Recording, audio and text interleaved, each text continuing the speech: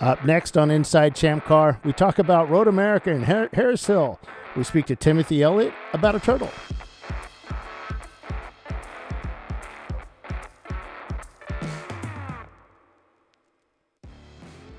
Welcome to Inside ChampCar. Brian's down south of me at the VIR for the SCCA runoffs. So this week's episode is hosted by me, Bill Strong. And I'm joined by the ever-popular, the ChampCar Live host with the most, Paul Veltum. Hey, Paul, how you doing, buddy? I'm doing great, Bill. Thank you. So we had a long weekend at Road America here, 8 and 7 hour. Well, which isn't really that long. Not like those 14-hour or 24-hour races. Right.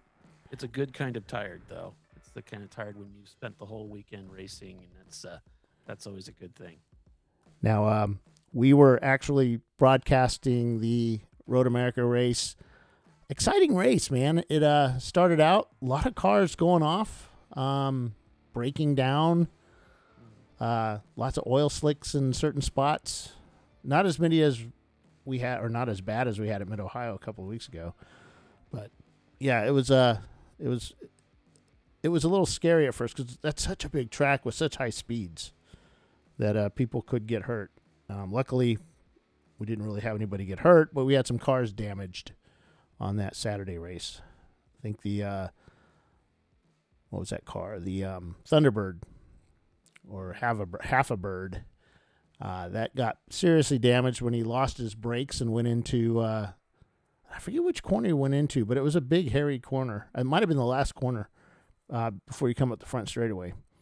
And he hit that wall pretty good, crunched up the car.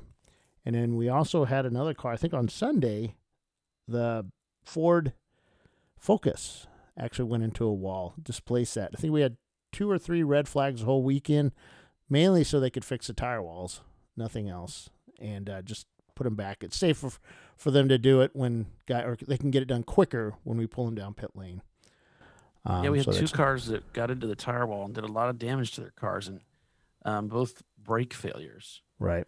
Which was really a little bit unusual. Maybe it's because we just happened to learn about that. We also had some clutch failures, both good, bad, and the ugly. And we saw premium dudes really struggling with clutch issues as well, managed to get their car home. Why do you think we had clutch issues? Why do you think? Because that does seem odd. Yeah, I don't know. If it's an issue with the way the cars are driven, you think about the number of times you use that clutch, and especially in a car like the good, bad, and the ugly, it has so much power. There's a lot of shock going through the drive line, through some of these corners, up on the curbs. That can do some damage. So, and there's always the possibility of oil.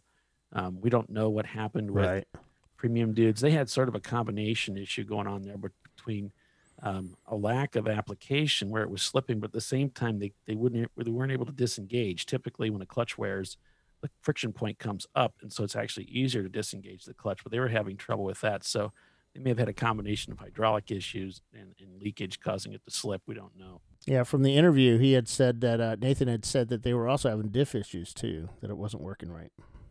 We also had the threat of showers all weekend long, and really didn't play into the race very much at all. So it was a really interesting race. There was a fair amount of attrition at the beginning of the races, and that's very common. But nothing like what we had back in the old days. We had a lot of cars on this racetrack finishing these races. Yeah, you're right. Because I remember going back recently and kind of looking at how we finished in a lot of these races, and knowing that a whole bunch of cars started, but at the end of the race there was not that many left. And I know there were some races where we didn't do well because of some garage issues, or we had some parts fall off the car, usually wheels or whatever, but we still finished mid-pack or higher because of the attrition.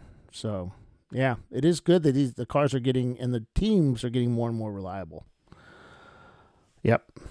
It looks like we had a really solid race weekend out there at Harris Hill in Texas as well. The majority of the teams finished the race. I think we had maybe 1 DNF. Yeah. It's just crazy. Those guys are tough. And we had over 30 teams out there battling out there in the hot Texas sun. And It looked like a really exciting race. We were kind of following things while on ChampCar Live, keeping an eye on the standings as things were shifting around. So it's like a good, exciting race, both in Texas and in Wisconsin this weekend. Well, let's go ahead and play the interviews from Road America. I don't have interviews from Harris Hill, which would have been cool because that's the lady actually did pretty well. They finished on the podium for the first time ever, and they were super excited. They were posting all over social media the excited videos of people screaming and yelling, and for once it wasn't fighting on pit lane. It was excitement. Not that happens in ChampCar. Well, the excitement does, but not the fighting part. So let's listen to our interviews from Road America. Oh, couldn't just use a 17 millimeter. Down here with Saturday's Road America, not Road Atlanta, Road America winner, JSK Performance, and their 176 Nissan, the Nissan Maxima. So this is like the do-all car in racing, isn't it? Because not only does it do well at smaller tracks, let's say like Gingerman or whatever, but at super high-speed tracks like Road America. It does, yeah. It pulls its weight. It's got that in between, front-wheel drive advantage mixed with, being an old sedan that gives it that good go. And it's tuned by Quantum Performance. Aaron here, the man that you were just interviewing, is the guy that tunes this thing for us. And where is it? Because I had the mic way over there. Where is Quantum Performance? Yeah. Where are you guys located? Right, Port Washington, Wisconsin. Fredonia. Yeah. Fredonia, that's it. Fredonia, Wisconsin, just south of the track. They also tune the Mercedes. Those guys. Two brothers. Yeah, two brothers. He tunes their car as well. So you're the driver. What's your name? Glenn Cruzy. So Glenn Cruzy. So you're, I don't know, 3rd, 5th, 9th, 12th or whatever. Seemed like the last lap of the race. There you are up front. They tell you were up front, or they just say keep going? Oh, they were keeping me very well informed that last stint. When I got in the car, I thought there was a very outside chance that we could get up to first, but didn't think it was a real good one. I was pushing as hard as I could given the condition of the tires, and then those Continentals look new. Oh yeah, those things are roached. No, seriously, they're not completely bald. That's a rear tire. We had to take a front one off earlier. We took a puncture too, so those Continentals did not have a good day. So with the cool conditions of this track, it wasn't really hot. We thought it was going to be hotter today, but with the cool conditions, the overcast skies, did that help you a lot on this track?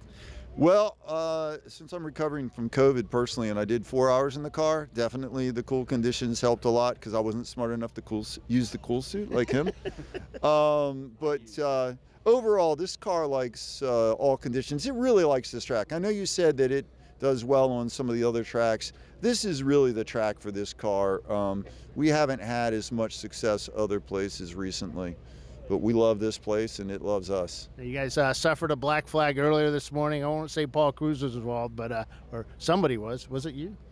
I was driving. Oh. It was very confusing. I passed somebody between 1 and 3. There was no flag at 2. So I was alongside them when I popped over the hill, but they had the yellow out in 3, and I guess they decided that the pass wasn't complete, so they gave it to me. And I thought that might happen, but it was a little crazy that first stint. There were more yellow laps than there were green ones. It was pretty crazy out there, and it wasn't. There's a lot of breakdowns. That was a big thing. Yeah, and the Flagtronics was mostly reliable, but we're gonna fix that. We had an issue, but it'll be fixed tomorrow. At the very end, I came into the carousel, and Flagtronics was green, so I was passing somebody, I guess, the turn before the carousel. And then there was a flag in the carousel. It was still showing green on the Flagtronics. I was like, oh my gosh, I hope there wasn't a flag at the previous corner because the Flagtronics was telling me green. And so, I finished my pass, but nothing bad happened. So I guess there wasn't a flag at the previous corner. But there was definitely some inconsistency between the two. Overall, though, the flaggers, boy, they had a difficult day today. Everybody seemed to want to go off track and get in trouble. So, they got my full respect for how well they did given all the drama. Who were your drivers this weekend? This weekend it was myself, Sean Samblanet, and the car owner, Scott Kostelik. Cool. All right, guys, congratulations on your win here at Road America. Thank you very much, Bill. keep saying Road Atlanta. I know. I wanted to say it too. The rain was in the advantage, though. Sunday's winner here at Road America, JSK Racing. Good race, man. You guys battled back. There was other guys up front today, but they suffered troubles, and you benefited from it. Yeah, the rain was our friend this morning. We were able to make that work with the tires and the front-wheel drive advantage. And they Is it really an advantage with front-wheel drive in the rain? Absolutely. Oh, yeah. Absolutely. We got so lucky today. We had the rain in the beginning. We had an MOV penalty we needed to make up. And we were just, maybe 5 seconds a lap faster than the other guys. Then a yellow flag comes and wipes out the 2-minute lead that premium dudes had on us. So that put us right back into the game again. We did that on purpose just for it's a competition yellow, we like to call it. Yeah. I'm kidding. Yeah, I know. Well, and then I'm sure they didn't have any ability to shift. So they drove an amazing race, all things considered. We were our tires were a little beat, so we had to keep our pace a little cooler than yesterday, and we were having some problems with third gear as well. But overall, the car held together, and today we were just lucky. Yesterday we were fast. Today we were just lucky. It's a good race. So with there was a lot of folks out there having issues, mechanically and driver issues and such. So did that did help? Oh, it helped us a lot. I know the Salins car had a talking to, I guess, or we saw their number on the black flag board. We were completely clean today. The yellows came at the perfect time for us to advance, and we were consistent and just didn't do anything wrong. And today was one of those days that if you did that, you were going to run pretty well because everyone was having so many problems. Who were your drivers today? Same as yesterday. So we had Sean start and finish. We had Scott in second, and then myself, Glenn. I did the third stint. Sean, was that rain hard to run in the rain? It was very challenging because, as you saw, it started to rain a little, then it stopped, then it rained, then it was raining in 14, and it was sunny over in 7, and it was like raining in 1, but not. So it was just like he said, you just drive to survive. So just back it off a little bit, just push, see when it's getting too wet and slow it down, and you feel it's starting to dry out, then you take off. So what's that like when you come around the corner, slippery, raining, whatever, and you come around again the next lap and it's perfect, and then you come around the next one and it's raining? Yeah. When it's not, you pray that there's no cars around you. Because I came down 5 when it was raining more and down into Canada Corner, and there was a Mustang and some other car in front of me, and I'm like, oh crap, it's raining a lot more right now. And I was on the brakes and getting close to the bumper. I'm like, okay, thank you. But yeah, that's the problem is when it starts raining more, just don't be near cars. There you go. All right, guys. Congratulations. Win here on Sunday and Saturday at Road America. Thanks a lot. Thank you, Bill. Good race. Yeah, that rain was pretty wild because it was like you could see it like pouring over to our right towards the entrance to Road America, but it was sunny over on the left side of the track, turn 3 and 4. But had you run there in the rain? Yeah, I've run there in the rain. I've run there in the snow and rain. Oh, snow and rain. But an inconsistent racetrack is pretty difficult because your tires keep changing temperature and grip and of course changing corner to corner like that where you don't know what it's going to look like in 3 minutes when you come back around. Yeah, it's pretty challenging. But I could tell by listening to what these guys were saying that they all had a great time this weekend. And your interviews are the best book too, by the way. Nobody does interviews like Bill Strong. So that was a lot of fun listening to those guys. Yeah. All right, Paul. Now let's move on to our guest. And here we go.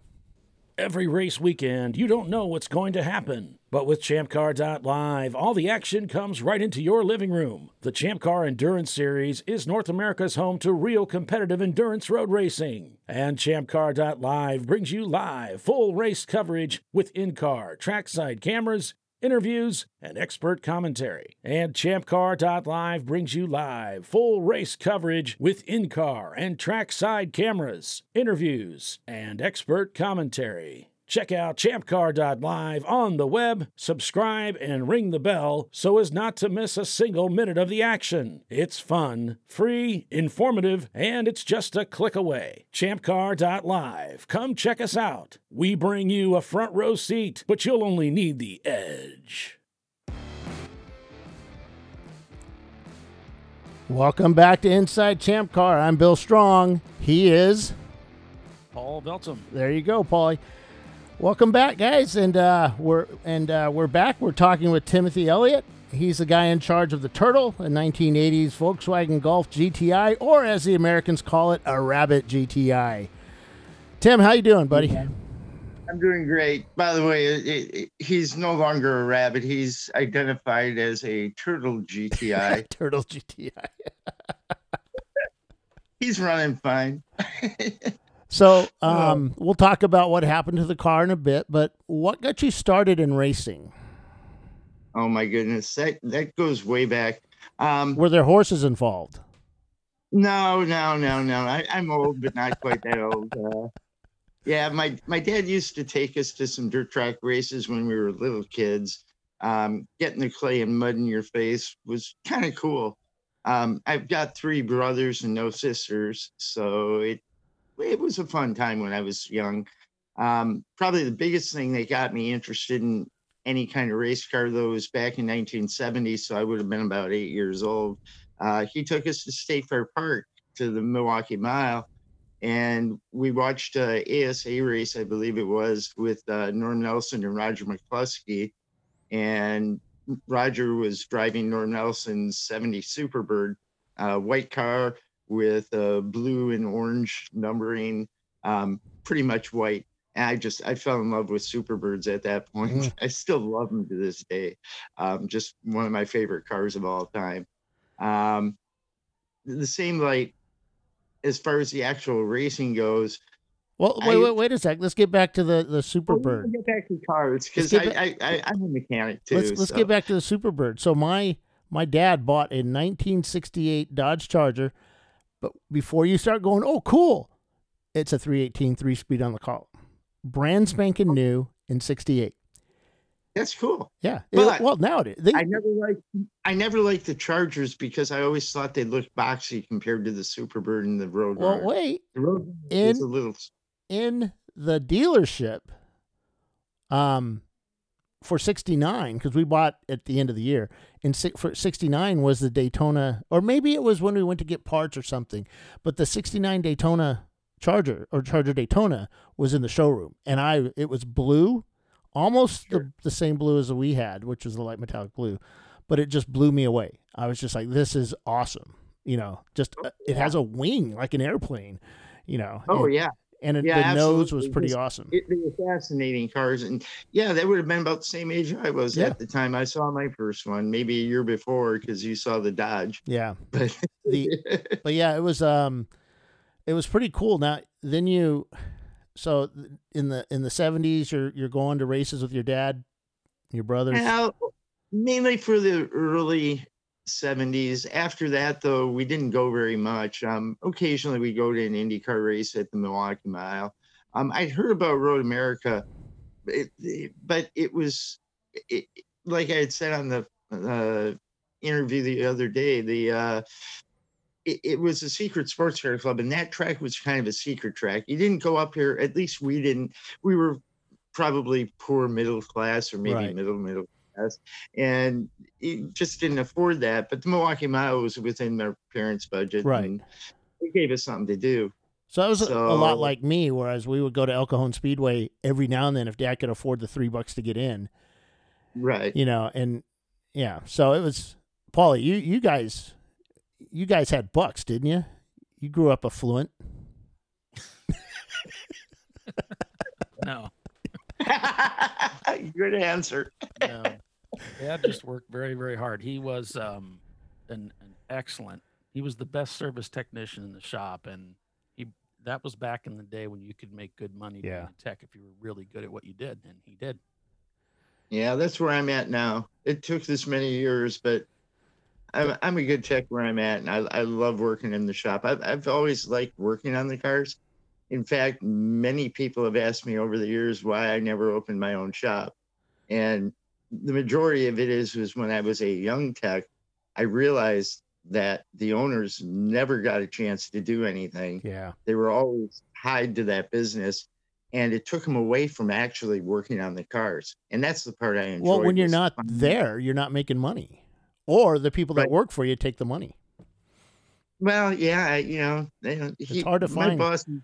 My bosses have been fortunate because there's no way I'd ever steal anything Oh, from yeah. them. And I believe very strongly that stealing time is still theft from a business. Oh yeah. Yeah. So if you're not working, you really have no right being there if you're getting paid. Right. So, and So- it's a different attitude nowadays. Everybody expects to be paid simply because they exist, Yeah. which is bizarre to me. But that seems to be an attitude of a lot of the younger generation at this point. You run across quite a few that are like-minded like us, but Yeah. it's not near as often as it should be in my book. Right. And here again, getting taken away from what part of the job you enjoy doing never really interested me. I'd much rather be working, figuring out what the problems were and getting the satisfaction out of finding the hard ones and fixing them. And Right.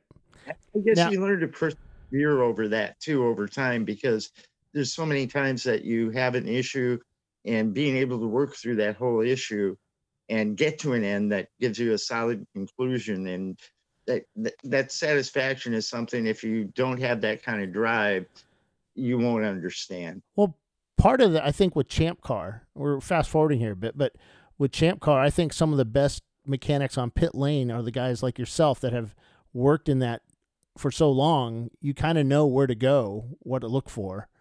You know the basics. It's still, you're right. It helps, but at the same light, I made a mistake on Friday and wasted half a day chasing a part that wasn't bad. But what's, Again, I didn't have all my tools at my disposal at the track, and you kind of jump to conclusions once in a while that you probably shouldn't. yeah, I've turned had out it many was- of those, and you just get home. Yeah, you're driving home, and you're like, "What the hell was I thinking? I look like an idiot out there just throwing money at this thing." And all it was I had that thing on backwards. And it was just. Exactly. But there again, that's part of life and part of racing, Yeah. and you learn from it. And ultimately, I mean, this weekend to me was just a huge learning curve experience. This was the first time I had 225, 45, 15s on the car. We'd been running a 185, 55, 14, and the difference is insane just on the tires alone. Well, that's a better. You have a better tire now compared to what you can get in the 14s. I have 2 inches wider. Well, that too. Yeah, believe me, that's the big thing. Yeah. The tires were bad that we had in the 14s. Unfortunately, they stopped making them. I was using the Federal 959s. Right. And Now, the 14 is way different than the ones in the 15. now I going found that. now going back to the 80s, you start playing around with cars, and back when I'm you did more in run the 185 60 14s. What was that? Oh, Now, back when you did run 185 60 14s in like VWs and such. My 68 Dodge van, I had 170 slant 6 A100, 3 on the tree. It had L60 15s on the back that I stuffed in, and little 14s up front. I think it was 78 inches. Yeah, it was a cool van. It had side pipe. Did you have moon roof or the moon window on it? Oh no moon window, but it was a window van. It was a short, kind of like the little red wagon, Right. but the van. Yeah. And I had side pipes on it, Awesome. flames on the side that I had a friend paint on by hand. I think Paulie had one of those, didn't you, Paul? The love machine. Yeah. If this van's a No, rocking. but that is pretty cool. I admire you for having that. That's cool. It was fun, and honestly, I took my driver's test in that van. My dad owned it at the time. Oh, that's awesome. And Yeah. I was a short little kid. I was second smallest kid in my class till the summer of my junior year. And when I went in for my driver's test, I think I was probably, 98 pounds and probably 4 foot, probably 411. 4'11", maybe on a good day. Yeah. And the driving instructor that I had, or the tester, had taken me out around Milwaukee driving, and I've got 3 on the tree on this thing, a 170 slant 6 with a single barrel carb. Right. And I'm driving it just fine. I had to wear my seatbelt because if I didn't, when I pushed the pedals, I'd come up off the seat. Oh, funny. And I took and blew him away. In fact, he told me we're driving down the road and it's a 2-lane road with a median in the middle, two lanes each way. And he goes, "Oh, we're going to be turning up ahead." I'm like, "Oh, okay, cool." He goes, "Oh, I meant here." And we're coming up on this corner. Well, I quick looked in the mirror. Nobody's coming on the left. I'm still, I don't know, probably 50 to 100 feet from the turn he wanted me to take. So I quick slow it down and move over to the left. And the guy said, "Oh, no, you could go on to the next one." I'm like, "Well, you said you wanted me to turn here." He passed me, no problem. Cool. First time. It's like, cool. Now, when you start racing, you got involved in autocrossing, was it? No, I got involved first in go-karting. That's right. But late into it. I mean, 28 years old. Between that time, I had gone through one marriage and was on my second, and that was on its way out already. But I had a cousin, actually a third cousin, but a cousin nonetheless. He's 15 years old and running a go-kart out in Dousman, which is maybe an hour from Milwaukee, 16th of a mile road course go-kart track. And he's taking his 5-horse Briggs light out there, race cart, on a Saturday, and asked if I wanted to come along. So I joined him, and he let me drive the cart for, I don't know, a couple hours at least. It was like $15 to do it. I owned one by the next weekend. Oh, wow. Yeah. It was like, yeah, this is it. Now, was this a proper shifting cart, or was it like a yard cart? No, they're actual racing carts, but they were running a centrifugal clutch with the 5-horse Briggs, and they had specific rules on what the weights were, what minimum, and the Briggs Light was a fairly light class. Well, I'm not a big guy. I never have been. Oh, yeah. So I was able to run these classes. After blowing up that third motor, though, it became apparent this was going to be expensive. And the other aspect of that was I was racing as an adult with a majority of kids that had no idea about what life was. Right, and run over you, through you, into you. And it kind of scared me a little bit. So getting into the car was definitely the way to go. And I'd been a mechanic for a while. I knew I could build a car motor that wouldn't blow up repeatedly. In fact, my first motor I built for the Scirocco ended up lasting 42 races. So you started out with a Scirocco? No, you started out with a Golf or Rabbit. Yeah. Rabbit. Yeah, the GTI, Rabbit GTI. And that was because the team needed somebody to fix the car. They knew I was a good tech, and they knew I was racing. But at the time they approached me, I was racing the go-kart and was investing all my money, time in that. And after the third motor blew, it was like, you know what? I better check and see if these guys need help. Now, the Rabbit GTI, was that the mechanical fuel injection, or they moved on to the electrical yet? Oh, no, the same thing we got in Turtle. It's a CISE. It's electronic a bit, but it's basically a mechanical system. You can run them with or without the oxygen sensor. But it has a pump. It's the pump off to the side of the engine bay, and it's a big block thing that... The fuel distributor, right, is on top of the air cleaner. Oh, okay. And then you got the spider web of hoses that go up over to each injector, and the warm-up regulator, and the cold start injector. And then they also have a override that the computer, well, they say not to call it a computer because it's that old, but it uses the airflow or the oxygen sensor signal to determine how much fuel to inject or how much to regulate the head pressure between the top and bottom of the mechanical. Right. Now, Paul, you were a mechanic at one point in your life. Did you ever work on that stuff? I don't remember working on Rabbits. No. Yeah, the CSI Volvo had it. I mean, a lot of what I was working on were cars from the 90s. Oh, okay. All right. Okay, you were past. They were past all that. Well, I think you worked at a dealership, right? You were a dealership guy, right?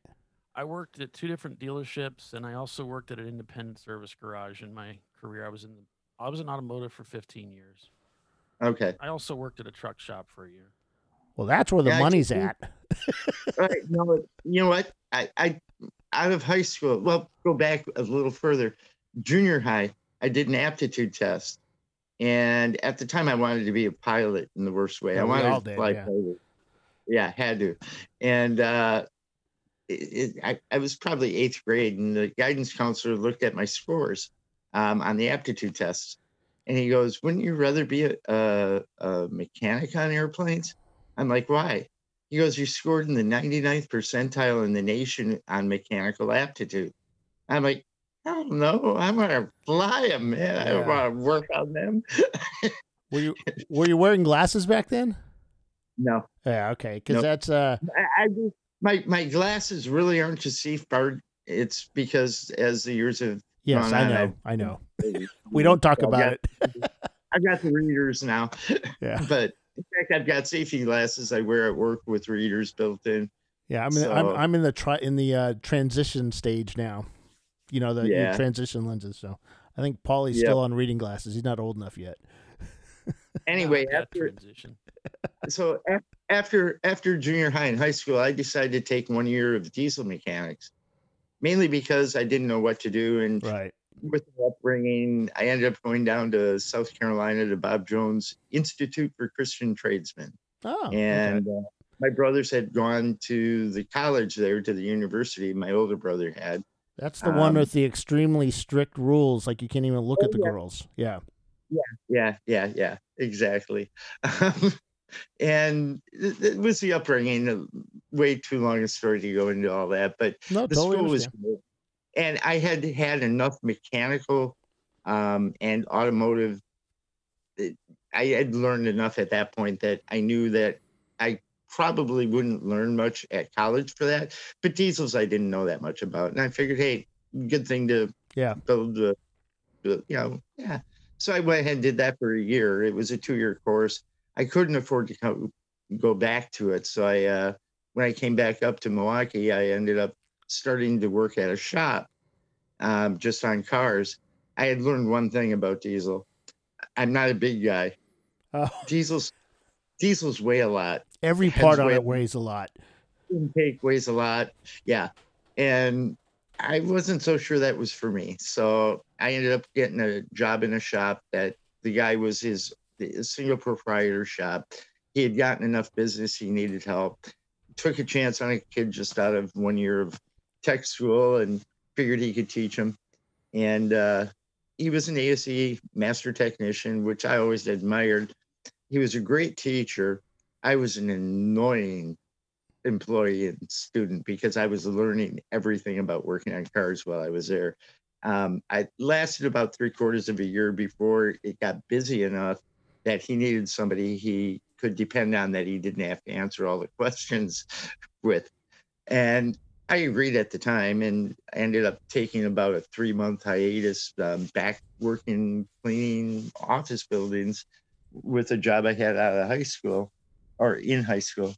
And shortly thereafter, I found a neighbor that had a job opening at a shop, and a neighborhood friend. And he went ahead and hired me as his mechanic. And I was service manager and mechanic at the shop for years after that. I finally got to an actual dealership later on. But yeah, the diesel stuff helps. I still love diesels. In fact, my new truck's a diesel. And I like it until you have to pay for something to get fixed. That's when it sucks. yeah, Paulie knows it don't matter. You're gonna pay no matter what, and the parts aren't that much different. I have a lot of gasoline cars. That diesel, I had no clue on the total cost of ownership of one, and it surprised me. All everybody talked about was, "Oh, you'll never even notice the trailer back there," and Yeah. it's probably because the weight was leaving my wallet. For all the stuff I had to buy. Yeah, it's possible. Anyway, So yeah, when as far as the So how the did racing goes, how'd you get involved with racing? well, mainly because of the two friends that had asked if I'd work on their car, and at the time I'd said no. Immediately after blowing up the third motor, I was like, yeah, I'm gonna hunt them down and see if they still need somebody to work on the car. What were they And racing in? They were running ITA at the time. Oh, SCCA Improved- stuff. Okay, yeah.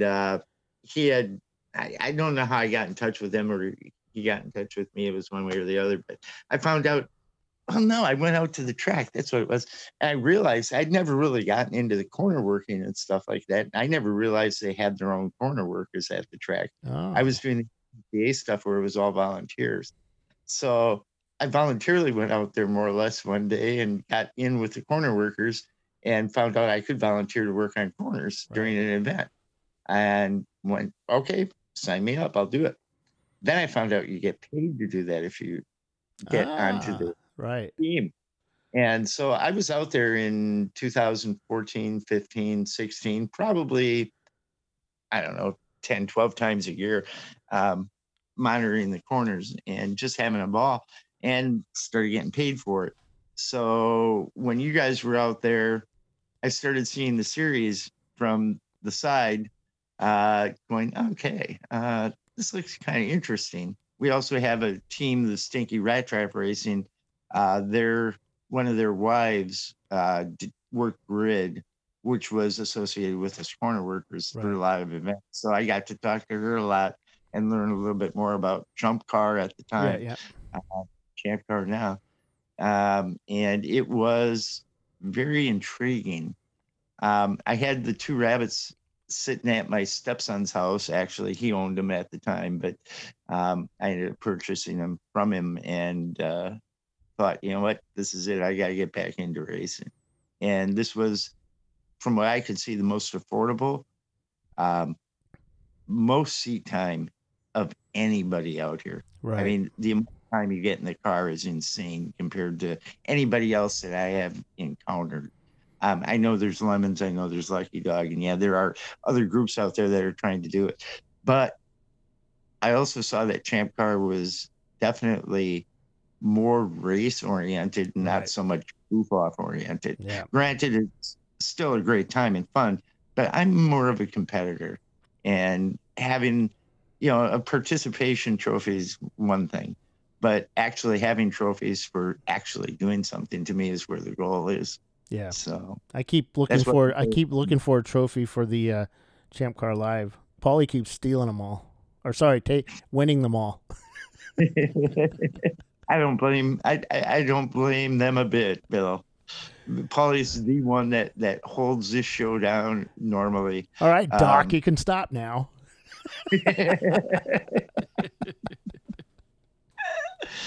So Paulie, what do you got to say? Yeah. Well, I'm just wondering what your approach is, because what is your approach to the game? Obviously, you've improved the car quite a bit, and I think you said during the interview now you're like a mid-pack team somewhere in that area. Do you have a sit down with your crew and say, look, this is who we are, this is what we're about, or we're going to go out and turn laps and just be consistent and try to stay away from making mistakes and watch the cautions? Or is it like, nah, don't worry about the competitive side so much, let's just go out and drive around and have fun? What's your approach? That's a good question. I'm at that stepping stone right now with Chip. In fact, I just talked to him tonight, and we kind of had a discussion about that. And his first race weekend was this past weekend with Turtle. And he's had experience in other series in that, but he absolutely wants on board. Unfortunately, my boss is still sidelined due to health issues, but I'm the crew in that. I'd be talking to myself most of the time. So, I know that feeling. Yeah. So Paul, you were your own crew at one time as well, weren't you? Kind of. Well, when I raced in CCA, when we raced in vintage, there was no team. It's just me and my dad. Yeah, and that's kind of where I'm at. I'm starting to build a team. Antonio Amendola drove with me in spring and also at the Nelson Ledges races. Great guy. Him and I get along so well. And he more understands, I think, the throttling back of things, where I'm a racer at heart, man. I'm hammered down. Run it out to the edges, let it run over the rumble strips. I know it'll hold up. He's more like a little more conservative, which I probably could benefit from some of that on my side once in a while too. But he also doesn't use the car up. Daniel Primavera is one that drove with me at Nelson.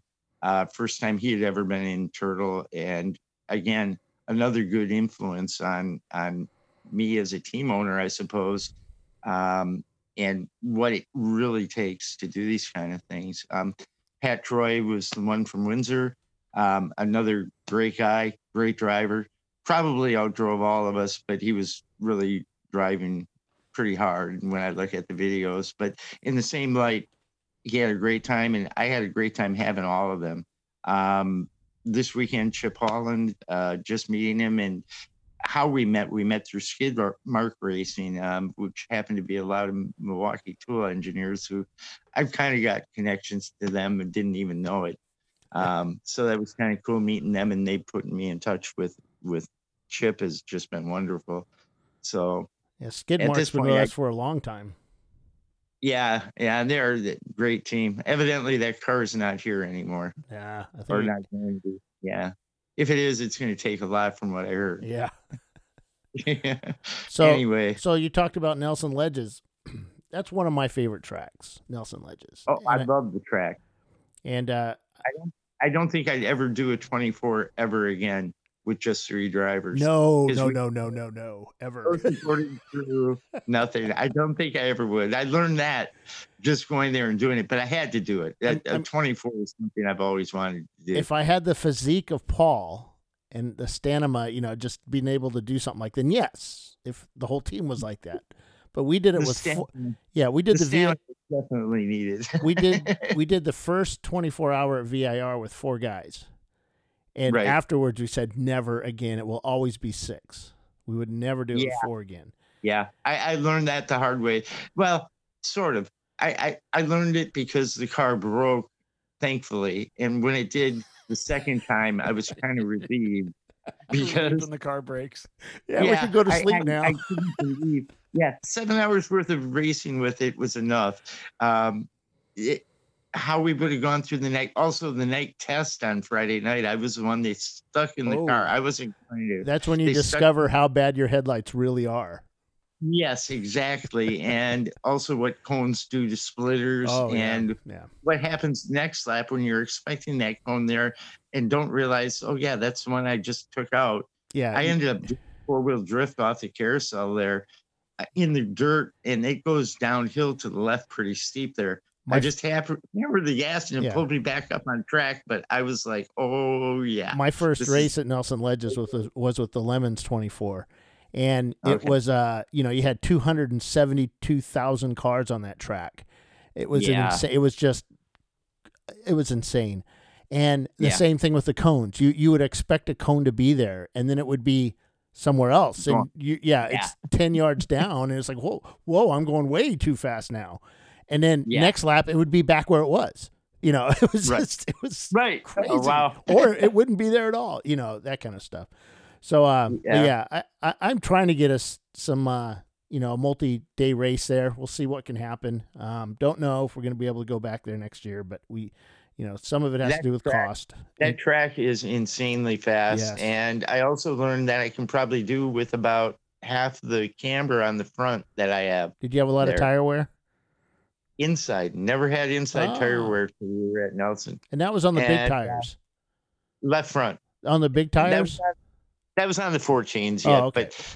But the loading that happens at a bank track like that is totally different than the ones we're used to. Paulie and I, around here, all these central division tracks were relatively flat and very few had banking, with the exception of Grotten's Mini Mazda Bowl or whatever they call that. That one was insane bank, but there you weren't going fast enough to really have tire wear issues like Nelson can cause. Definitely interesting track. I loved it. It was a great time. I love the people that are there, the people that run it. I mean, very comfortable place to go to. Right. All right, we're Road Atlanta this past week. Or sorry, Road America. I said Road Atlanta every time I can. I don't know why I do that. I go to Road Atlanta and I say Road America. But we're at Road America this past weekend. Beautiful weather. We get there on Friday, and you have great outlook of your car. I see your postings on social media, and you've made some big changes to it. The car looks absolutely beautiful. But you go out for your first test day, and like I was telling Paul and the guys that as you were coming up pit lane, as I was setting my gear down in the tower, new tower, insulated glass, whole bit, it just sounds flat. I mean, your car, it's loud. It's missing something, and something really important is missing out of that car. As you go slowly up pit lane, it just sounds really bad. You could hear it through the glass. That's how loud it was. You go in the paddock, you start tearing it down, fixing it, and ultimately you come up to me and said, we found the issue. And actually, I think I was standing around the car when you found it. And that was Friday night. You pull out the by the way, the rotor. It was running down the front straight that it just shut off on me, and that's when you probably heard it missing. It might have been the front straight, yeah, but it was. Yeah, I was on the front straight. I got towed back. Okay. It died. I parked it right at the pit out, And that was on the second time I had it out for the day. It ran great for the first test. The second time out, it was running great for most of it, and then just shut off. So I mean, basically, literally, you ran faster than your distributor could spin. evidently, yeah, it was that much quicker. It didn't surprise me, or at least it turned out to be the rotor. The Yeah. rotor decided it couldn't go as fast as the distributor was going. So you Something get like that. So you got it fixed. You start Saturday's race. You're doing pretty good, and then all of a sudden you're not. So what Yeah. happened then? That's when we found the distributor gear had tore up. Somebody had, in fact, it was funny. I'm in the pit lane. That happened with me about, I was probably 3/4 of the way through my stint. And it had been running great up to that point and basically shut off again. So I got towed back to the pit lane. And when I parked it, I got out of the car. Somebody came up and said, maybe it's a fuel issue. I'm like, no, I went that route yesterday because Friday I spent half the day thinking it was a main fuel pump. Right. Put a new one in, had to get new fittings because the one I got had bigger openings than what I had on the old one. So I wasted most of the day Friday replacing a part that didn't need to be replaced. It ultimately turned out to be a $2 part. So I knew not to follow that route Saturday.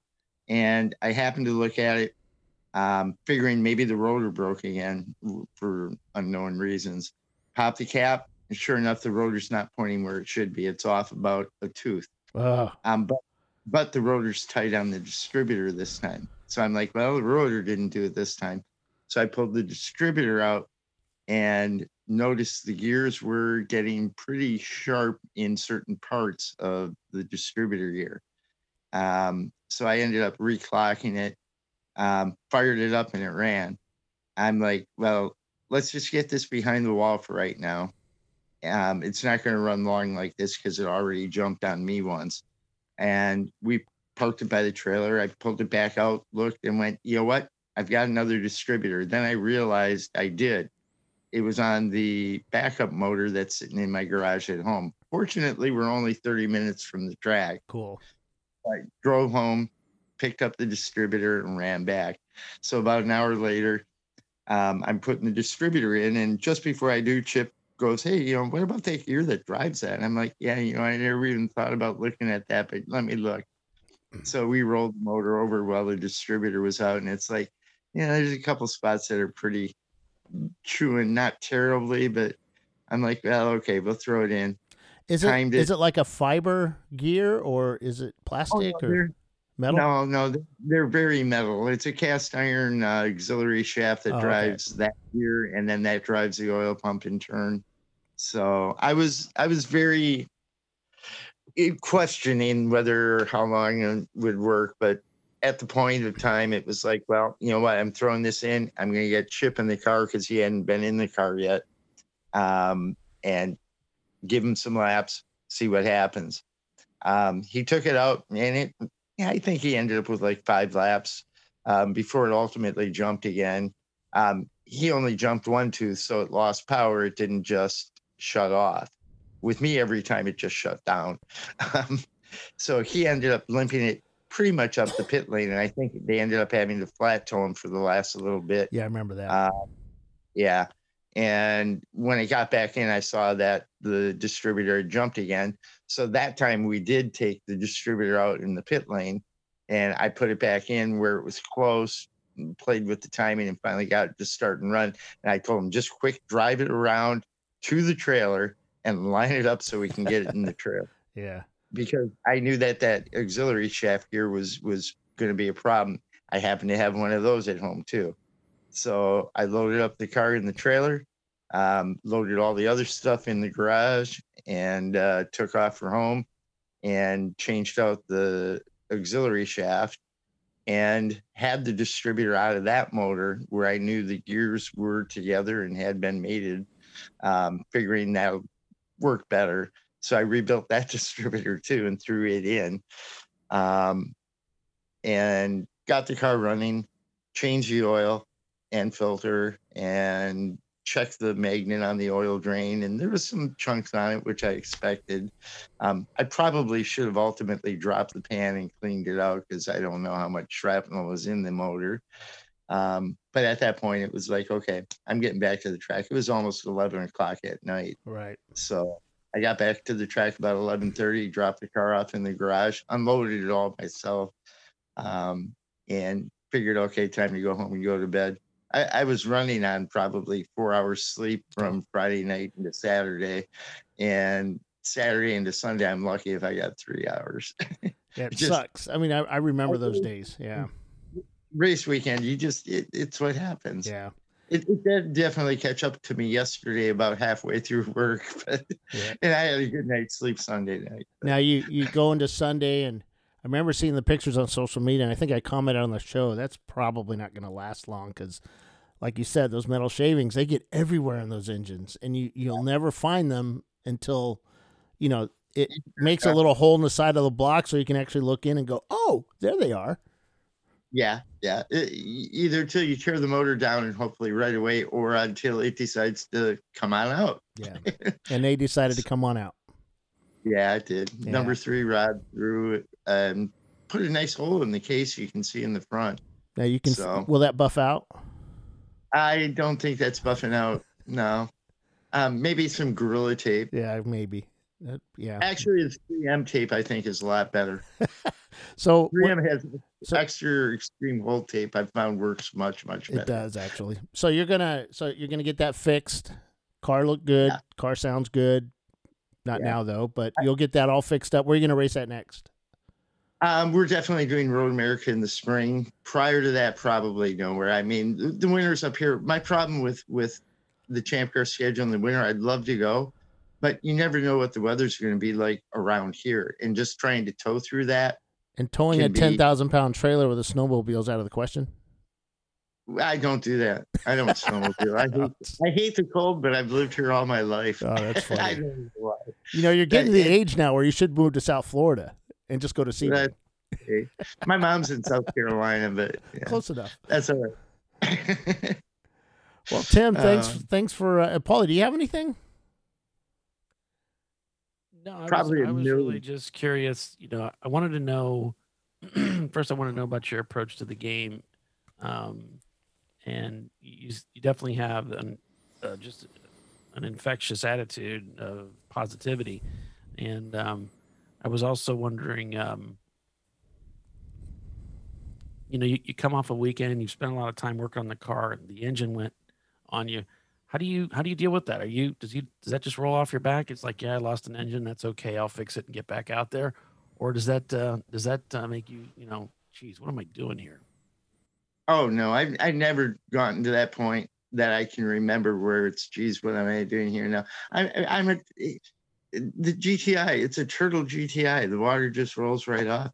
It's stuff that happens when you do this. And if you've been in it as long as I have and had it as much experience in the past, it's easy to let that stuff go. I mean, there's always another race.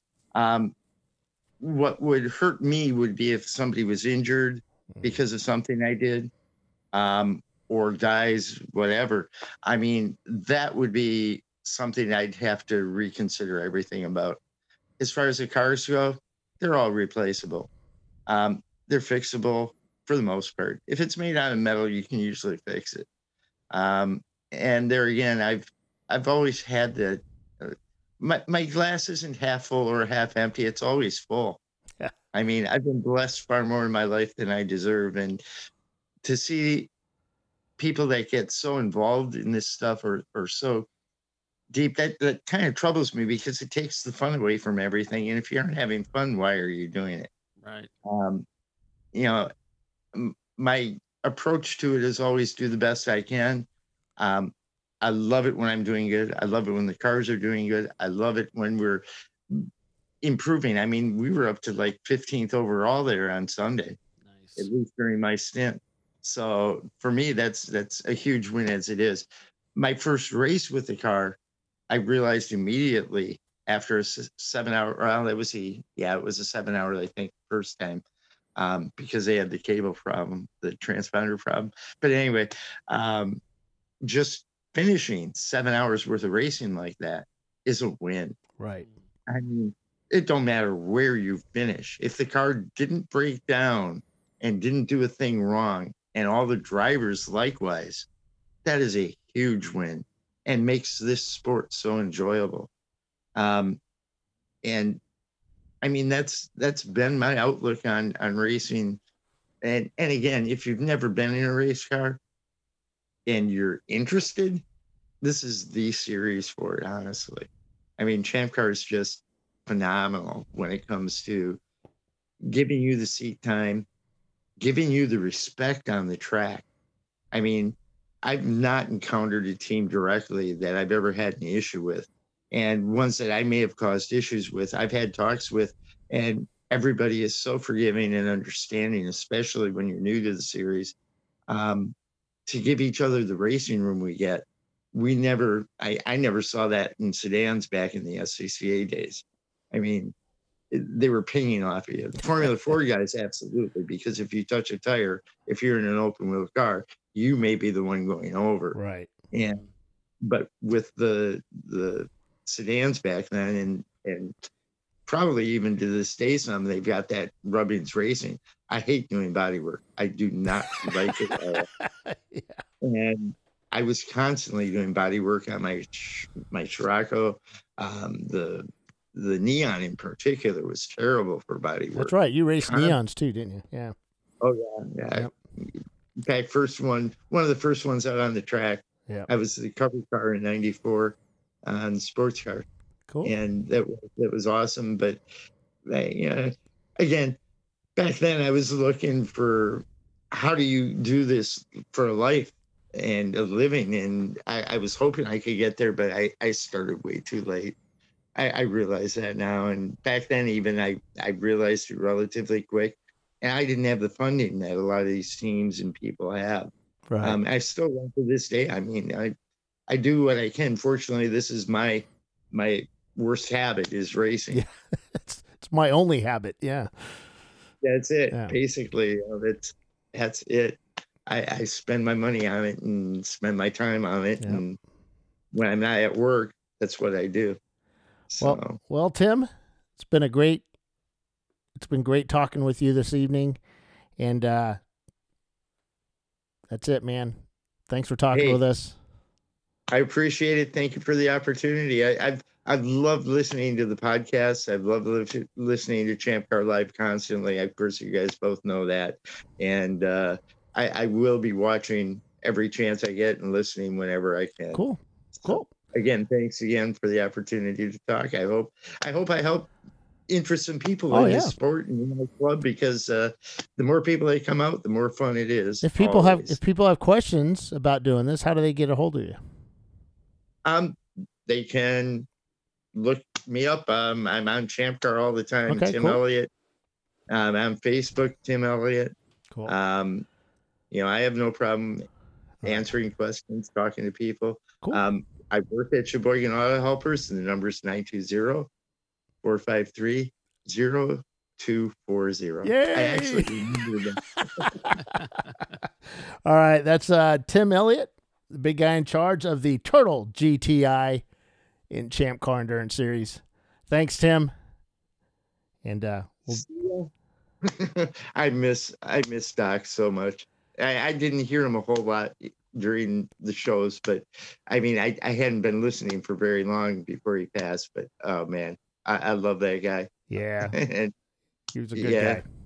You gotta be tough for all of you. I give you my condolences, and it's tough for me, and I only maybe heard 5 or 6 broadcasts. Well, I know he would have loved this stuff.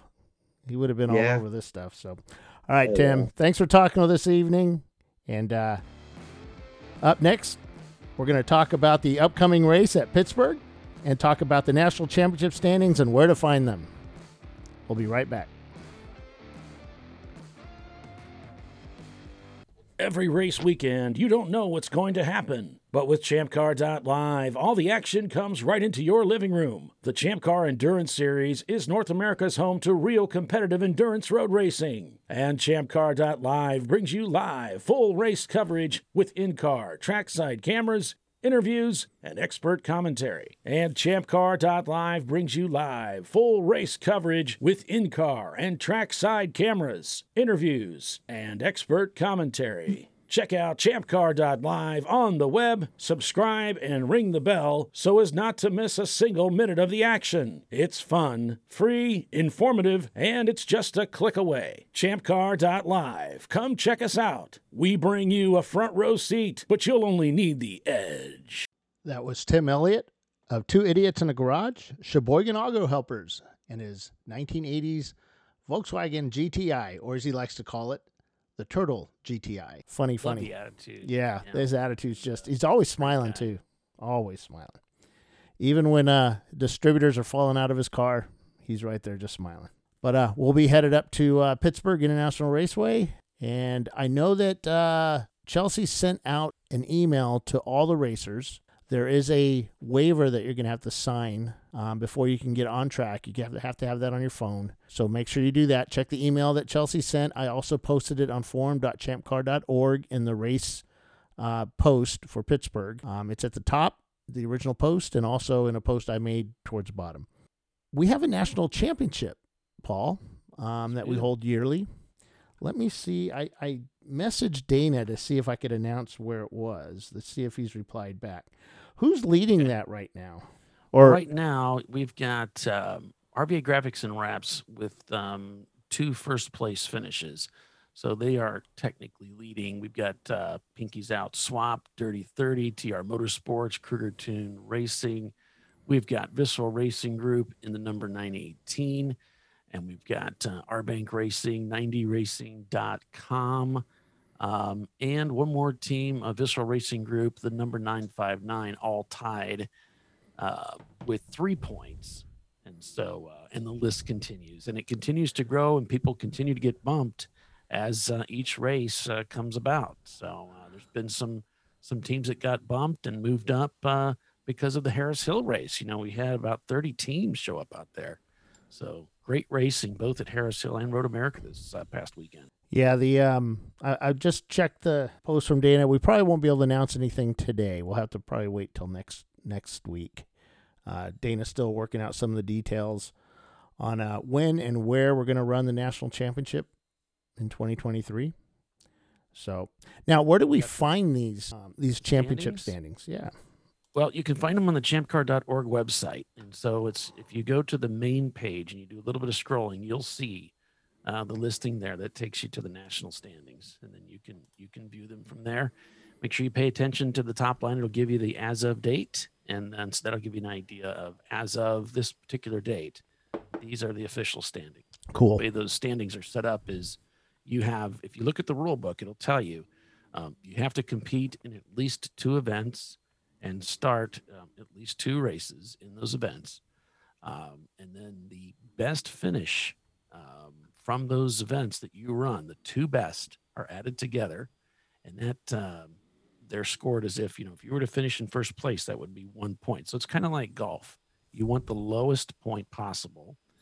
And so, for instance, RVA has 2 first place finishes, so they have 2 points, and that puts them seated number 1 right now, until somebody comes along and ties that up.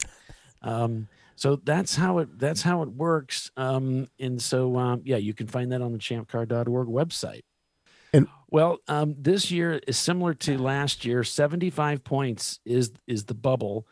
We got 75 positions, and it's typically somewhere around 13 to 14 points, maybe 15 is going to be most likely where you're going to get bounced. Right now it's 20 points, but that's going to change as more and more teams run. So, if you're going to want to make sure you want to be up in that top, you want to be in that 13-point range or above if you want to get into the national championship for 2013. That's kind of your target. And it's a soft 75. If we have some teams that tie up down in that area, for instance, we have 4 teams tied with 19 points. As they get pushed down, we may have more than 75 cars that qualify. And that, again, is in accordance with the rules and the way that Dana has things structured. right. So, that's about it on that, Bill. Cool. Well, hopefully I didn't screw up this episode. We are just beginning the recording because we still have the beginning to do because that's the way we do it. But the ending, I hope this is good. Makes Brian happy. You did add some professionalism to this, Paulie, and I want to thank you. But that will do it for another episode of Inside Champ Car. I'm Bill Strong, and he's Paul Veltum. Did you like what you heard? Subscribe to the podcast so you won't miss another episode. Share it with your friends. Comment on our social media platforms, or send me an email at media@champcar.org. We have a new episode every week, and this is Inside Champ Car on the Racing Wire Podcast Network.